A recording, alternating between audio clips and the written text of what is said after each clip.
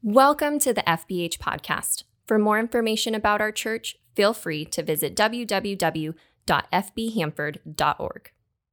Well, we've been going through a series as we're moving towards Christmas Eve, and we've been Pastor Peter's been talking about people who missed Jesus, and we talked about initially we talked about the innkeeper in the Christmas story that missed Jesus, and then last week Peter was talking about King Herod, how Herod had missed Jesus in the story. And then this morning, we've got a group that we're going to look at that actually aren't even mentioned in the narrative, in the story of Jesus' birth. And so when Peter asked me, hey, would you preach on the 18th? I said, yeah, I would be glad to. And then he said, hey, I'd like you to talk about, and he told me, and I'm like, that's not even part of the Christmas story.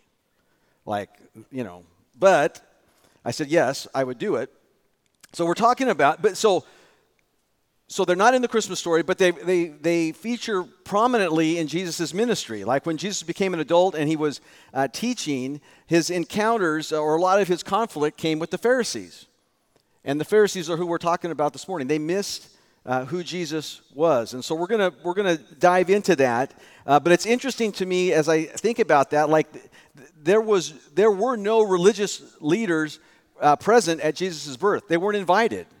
We had shepherds, we had wise men, we had Mary and Joseph that were present there, but no religious leaders. So even that is a bit of a head scratcher. If you think about it for a second, the question might be, well, why not? And we'll dig into that a little bit and maybe get an understanding as to why. But it is interesting to think that the religious leaders of the day weren't included in the birth announcement of Jesus. So we're going to push into the Pharisees and how they missed Jesus in a little bit. But we're going to start with this idea. I want to start with an idea of optical illusions. Optical illusions are these things that we look at them, and they look one way, but our brain interprets them differently. So the eyes are seeing something, but the brain takes the information and kind of decodes it and can't make sense of it. Sometimes it's an illusion where you're looking at something and it's moving it looks like it's moving on the page, but it's not really moving. And I've got one for you this morning that's fairly familiar. I'm sure you've probably seen it previously, but it's this illustration right here. There. All right, so you've probably seen this before. And I'm going to suspect as you look at this, you're going to see one of three things. You're either going to see nothing. I had a friend who will remain nameless that looked at this week, and he could see nothing that I was describing to him. But you're either seeing nothing, or you're seeing a young woman who is looking back over her right shoulder and has a feather coming out of her hair or her hat, or you're seeing an older woman that's kind of hunched over and has kind of a fur coat over her shoulders or whatever. So how many of you are seeing one or the other of those, or both? Most of you are. Is anybody else besides, he's seen it now all of a sudden. He couldn't see it earlier this week, but now he's gotten smarter. So yeah, but here's what I know about this. Both the images are there, but it is impossible for you to see both of them at the same time. I mean, you could even jump back and forth very quickly, but there's no way you're seeing both of those at the same time. Your brain is either focusing in on the young woman or the old lady, or if you can't see the other one, you're focusing in just on the one that you can see. So the brain does that. And I think this is going to be important, not just to kill some time in my sermon, but there's a principle here that what we focus on is what we tend to see. And it's hard to see other things when we're focusing or we're zeroed in on a particular thing. So kind of hold on to that idea, because that's going to be kind of key as we look at what happened with the Pharisees and how they interacted with Jesus. I want to begin this morning, though, with just a bit of a confession for you. So here it is. It's my heart's desire that I follow the way of Jesus. This is what I want my life to be about. I want my life to look like his life. I want to live obediently to what he taught. I want to respond to things the way that he did, or the way that he would respond to those things. I mean, Jesus is the fullness of grace and truth. He is God in the flesh. That's what I want my life to look like.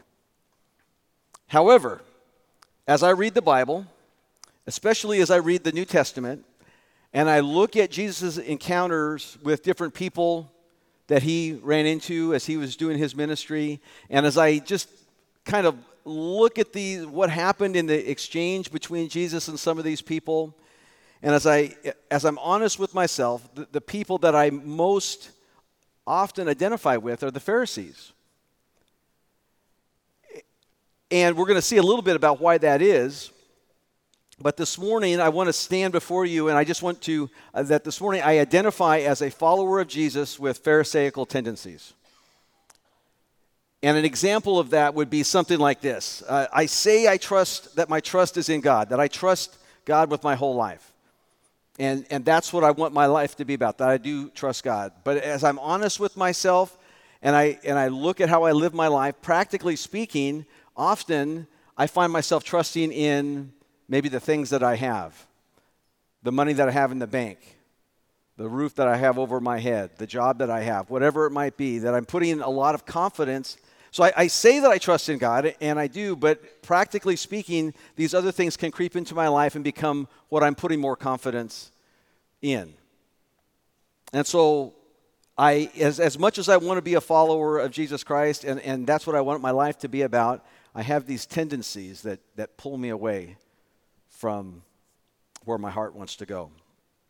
So before we jump further into that, let's look at these Pharisees. Some of you that have been around church a lot of your life and have spent a lot of time in the Bible probably are familiar with the Pharisees. Others of you that may not have as much of an understanding of what the Bible teaches don't know who the Pharisees are. I'll give you a crash course real quick. The Pharisees were religious leaders in the day in the first century when Jesus was doing his ministry, but they predate Jesus quite a bit. They go clear back into about the 4th century before Christ. And really what the Pharisees, what gave rise to them was this group of people had a real desire to maintain the purity of the Jewish faith. And so they wanted to hold tightly to the Torah, to the law, to those first 5 books of the Old Testament. And beyond that, there was oral tradition that was passed down, and they wanted to preserve that and maintain that. And so they wanted those traditions to continue to be central to what the Jewish people were all about. So they wanted the common people of the day to maintain pure lives and hold tightly to the traditions of the Jewish faith. So this is what the Pharisees were doing. They were trying to help to make this happen. They believed in the resurrection of the dead. At one point that there would be a future resurrection. And so how we lived in this life was important. And they also were anticipating a Messiah who was going to come at one point and establish an earthly kingdom. And so when you think about it, just at face value, you go, that's not bad. This group of people, this is important, especially in face of like a Greek empire and a Roman empire that would be diluting the Jewish faith. It became more important that there was a group that was maintaining strong ties to Jewish tradition. So that's what this group was about. They were also politically connected. They had their religious agenda for sure, but they were politically connected. This shows up most obviously when Jesus, in the last week of Jesus' life, but all the way through as Jesus had conflict with the Pharisees began to align themselves with some of the political groups of the day. There was a group called the Herodians that wanted to give Herod, the king, preeminence in the world, and so they were aligning themselves with the Herodians to attack Jesus in his ministry. So they had political agenda, they had religious agenda. That's what drove them. And I feel like there's a connection with us because in our humanness, there's a lot of what we do that starts off really well-intentioned. And then as time moves on, we begin to drift away from its original intent, and it gets watered down, or we get more focused on the means rather than the original end that we were pushing for.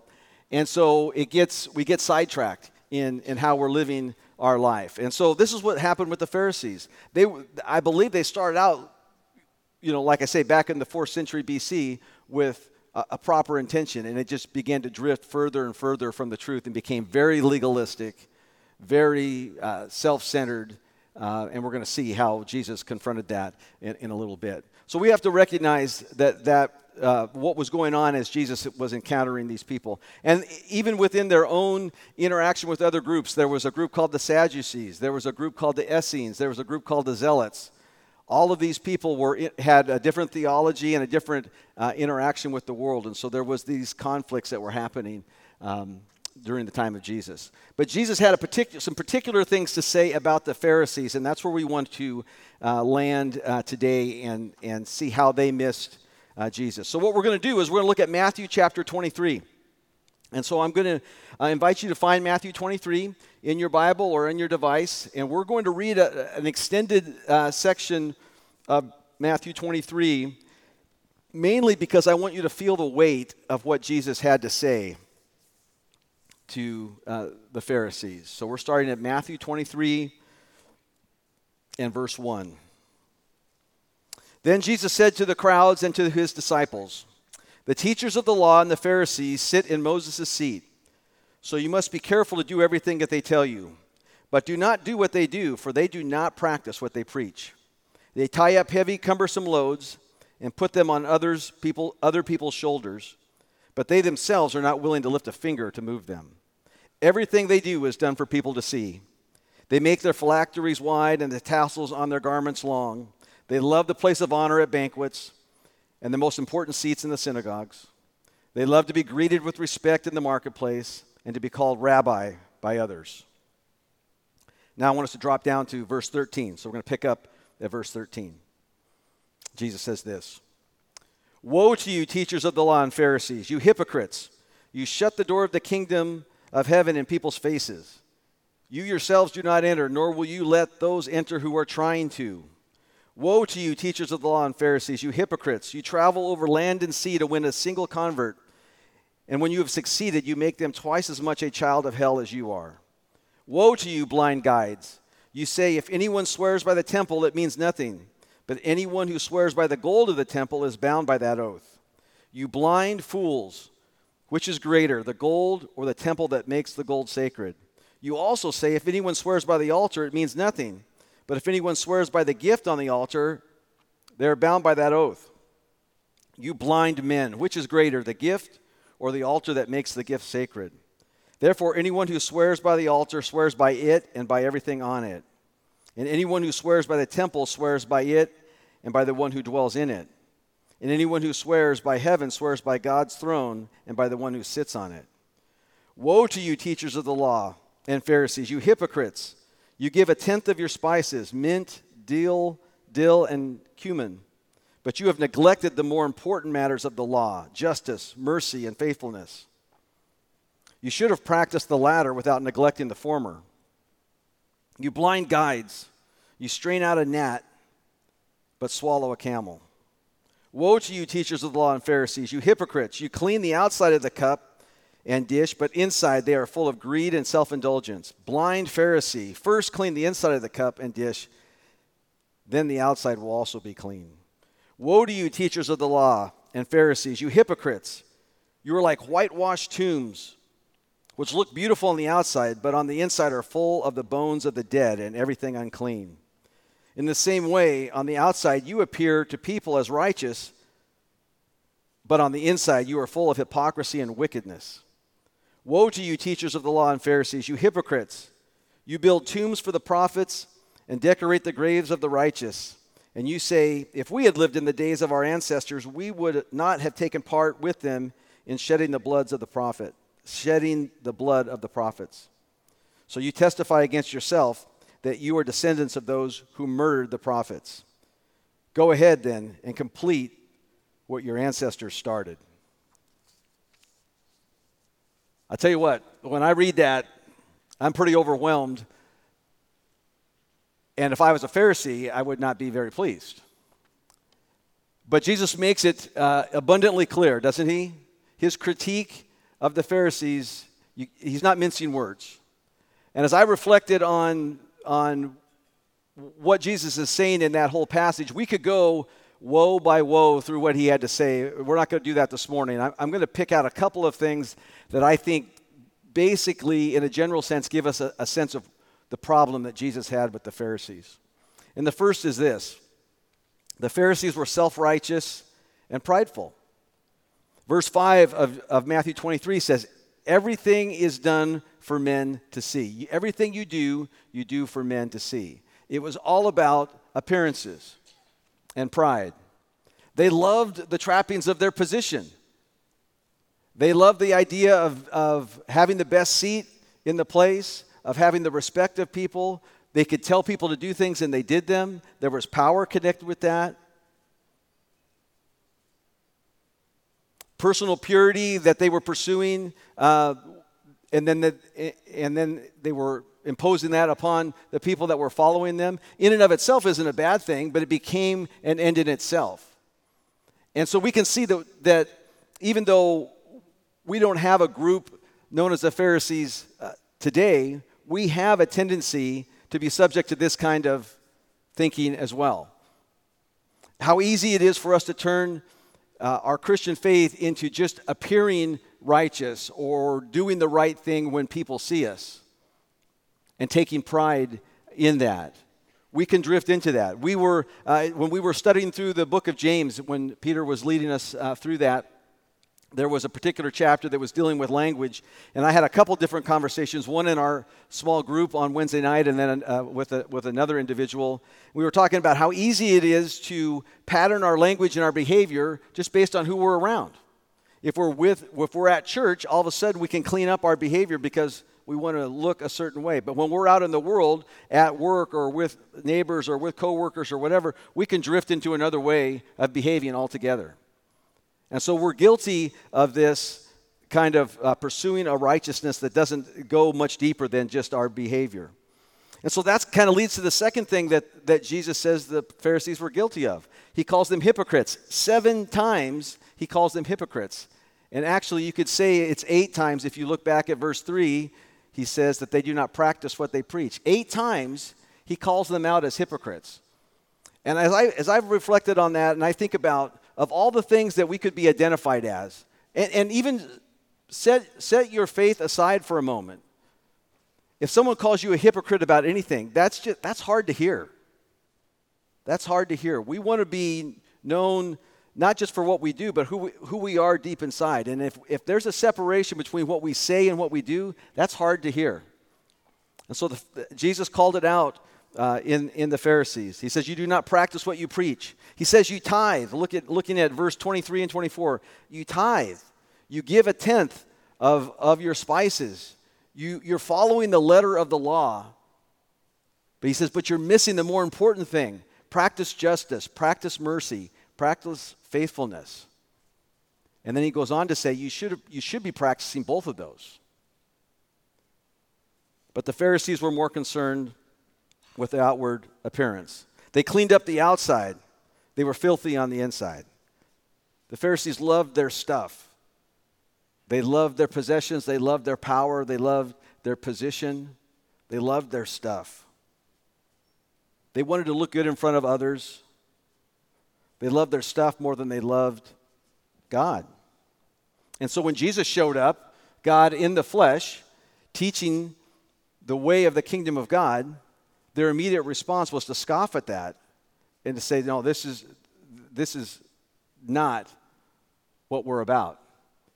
And so I want us to look at one other passage real quick that I believe gets kind of to the heart of what I would like us to know this morning, and it's in Luke chapter 16. So if you would flip over to Luke 16, same kind of thing. Here's an encounter with Jesus and the Pharisees. This is Luke 16, starting at verse 13. Jesus says this, no one can serve 2 masters, for you will hate one and love the other. You will be devoted to one and despise the other. You cannot serve God and be enslaved to money. Verse 14, the Pharisees, who dearly loved their money, heard all of this and scoffed at him. Then he said to them, you like to appear righteous in public, but God knows your heart. What this world honors is detestable in the sight of God. Let me read verse 15 again. You like to appear righteous in public, but God knows your hearts. What this world honors is detestable in the sight of God. So the Pharisees missed Jesus. They missed him as a child. They missed him as an adult. They missed him as the Messiah. And instead of seeing Jesus as the Son of God, as the Messiah, they saw him as a distraction, as a rival, as someone that was going to displace them out of their comfortable place of authority and power. So they had Jesus killed. Why is that? They were in love with their stuff. They were in love with their position. They were in love with the comfort and the ease in which their life had become. Jesus said, you like to appear righteous, but God knows your heart. So like the Pharisees, as we think about Christmas, but honestly, let's move it outside of Christmas, because most of us here aren't as concerned this Christmas about what we're getting. I mean, I remember being 7, 8, 9 years old, that one of the central things was making a list and what am I going to get? I realize most of us are not sitting here this morning wondering what we're going to get. But I think it's fair to say that we get lost sometimes in the rhythm of our life, the rhythm of this season, the rhythm of our life in general, that pulls us away from God. And we love this. We may love God, we may say we love God, or we want to have a relationship with God, but the patterns of our life, our practices, the rhythm that we've set up in our life does not lead us to him, but leads us away from him. And so we can miss Jesus. And so we have to ask ourselves, what is it that I truly desire in my life? And is that moving me towards God? Is it allowing me to see what God is doing around me or what God wants to do in me? Or are my desires leading me away from that, away from God, or away from a relationship with God? And so this morning, I want to present to you, I think, 2 ways in which we can be sure not to miss Jesus in our life. 2 ways. The first is this: we've got to understand the kingdom that we live in. We live in a world that's highly materialistic, highly based on consumption and satisfying our desires and our appetites. It's self-focused. It's driven by money and stuff. That is the way we get the things that we want. We want comfort. We want safety. We want security. We want happiness. Our world tells us, if you want those things, here's what you need to do. Turn on the TV, watch a few commercials, and you'll get a pretty good sense of what you need to make yourself happy, content, safe. That's the kingdom that we live in. And it's intoxicating. We can get sucked right into it, especially this time of year. If we've got the resources, we can provide all sorts of things for ourselves. And this is the tension that I find myself in quite often, that I'm recognizing that this is not where the answer is. Things and stuff and money, these are not going to provide ultimately the satisfaction that I desire in my life, but I find myself drifting into that. Like there's going to be some kind of answer here. And because it happens because it's all around us. And so I think as we think about wanting to make sure we don't miss Jesus, we got to recognize the world in which we find ourselves living. We're living in a world which means when we think about giving rather than getting or giving rather than taking, this is not super popular. This idea of giving away some of our resources to the church or to someplace else, that's not going to be met with like, hey man, that's a great idea. It's going to be met with, why are you doing that? So we recognize that this tension is going to be happening around us because of the world that we live in. And this is the tension the Pharisees were dealing with. It was right in their face. They were recognizing they're wanting to cling to power, cling to comfort, cling to what they knew. And Jesus comes with something different, and their immediate response is to reject it. And so we're going to find ourselves in that same tension. As we're embracing what it means to follow Jesus in our life, there's going to be a tension. And am I going to hold tightly to the things that this world says give me comfort and peace and the answers that I'm seeking, or am I going to be able to let those things go and recognize that God is going to take care of me? This is the tension And we've talked about this. Even, again, as Peter was going through the book of James, he landed on this idea of abundant generosity at a couple different points. And we recognize that this is one of the character traits that as we really push into following Jesus with our life, generosity is just going to ooze out of us. It's going to be something that becomes part of our character. But there again, this doesn't come naturally. So we need to understand this kingdom that we're living in and the tension that it creates in our life. But secondly, Jesus made it clear that the issue really is in our heart. And he told the Pharisees just that thing. This metaphor of the heart, we recognize that when we talk this way, the heart is just basically an organ in our body that circulates blood, right? I mean, there's nothing magical happening in our heart, but we use this metaphor to talk about the fact that it's something that's central to who we are.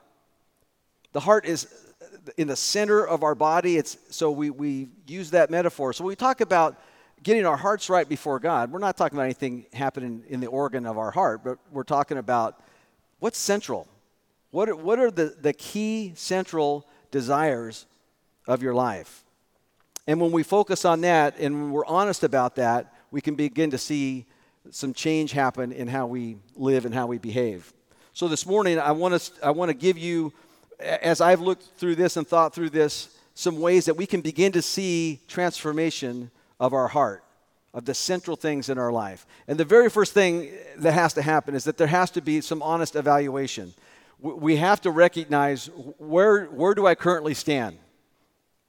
What's happening in my life? What are the central desires of my life? What is my life ultimately about? What are the things that are driving me? And these are things that only you can answer.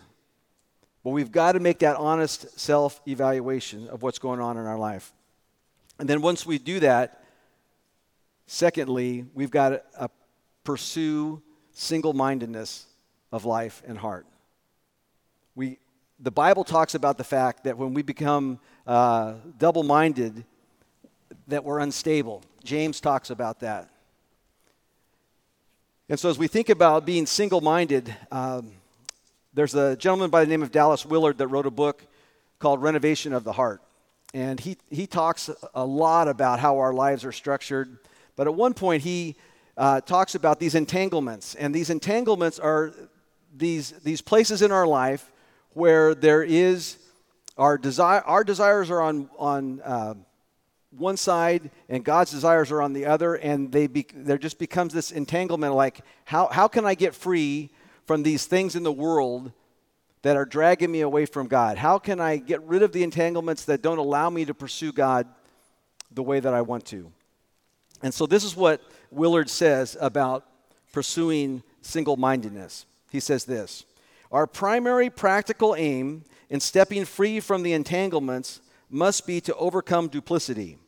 And to overcome it, we must become conscious of it, confront it, and take appropriate steps to forsake it. I'm going to read that again. Our primary practical aim in stepping free from the entanglements must be to overcome duplicity.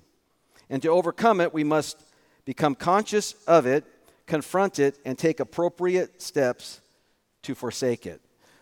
So this is what we're talking about. A little bit of self-evaluation. We've got to recognize it. We've got to confront it. And man, that phrase, forsaking it, has just stuck with me this week.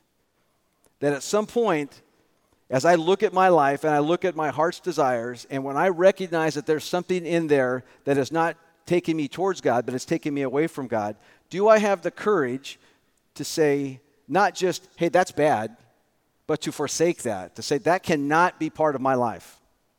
That can not be what my life is about.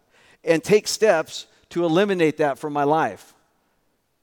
This is much easier to talk about than to do, am I right? But at some point, we've got to make that evaluation, we've got to confront it, and we've got to forsake it. We must pursue single-mindedness of life. Thirdly, if we're struggling with that, it could be that we have never ultimately surrendered our heart and our life to God.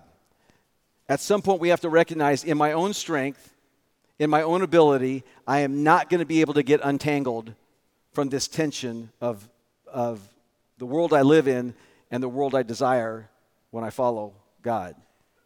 And so I've got to throw up my hands and say, God, I surrender. I can't do this in my own power. I can't do this in my own strength. I need you to come and make this transformation happen.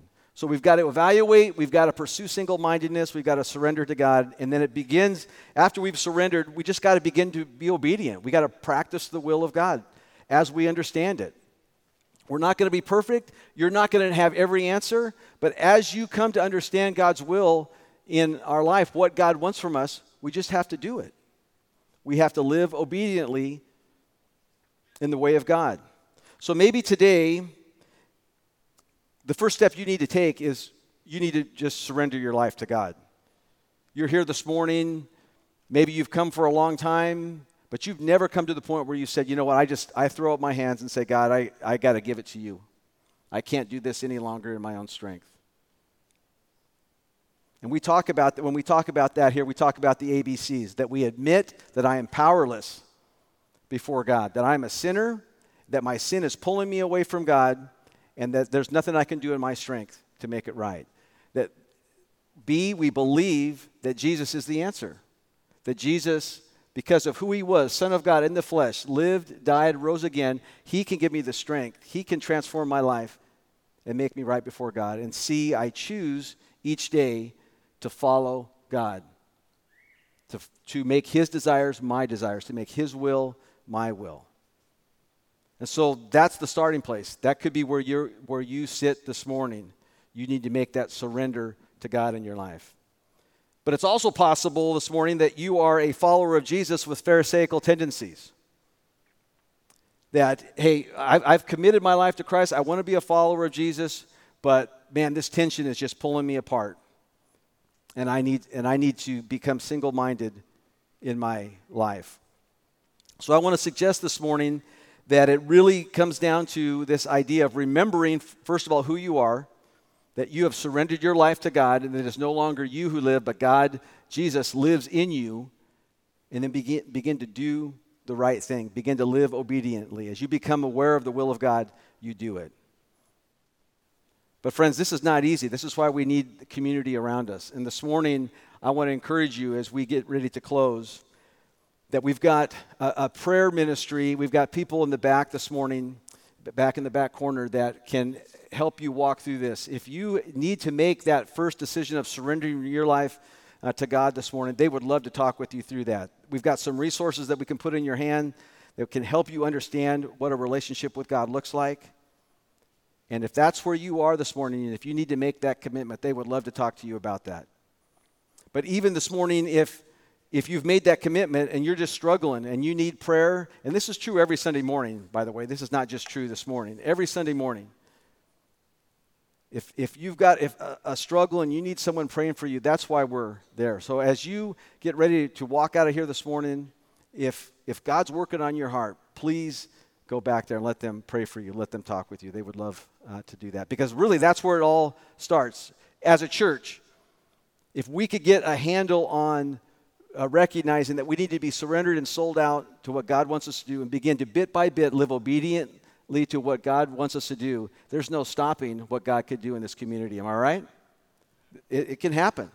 It can happen. Let me pray for you. God, we're grateful to be in your presence. As we think about this Christmas season and what's in front of us in the next few days, more than anything, we don't want to miss you. And we confess, God, that there are plenty of times that we get into a pattern of life, that we get into a rhythm, that our desires do not push us towards you, but they pull us away from you. So God, it's our desire that our hearts would be right before you. That you would help us to confront those things that entangle us, that pull us away from you, so that we can pursue you single-mindedly, even as we walk out of here today. So God, would you bless us as we head into this Christmas holiday together? Would we, in our homes, with our friends, with coworkers, wherever we would find ourselves, would you just flow out of us because of the fact that we have you centrally placed in our life? Would it be obvious to others who you are in our life? So go with us today, God. Make us an instrument of yours as we go into this community. In Jesus' name we pray. Amen.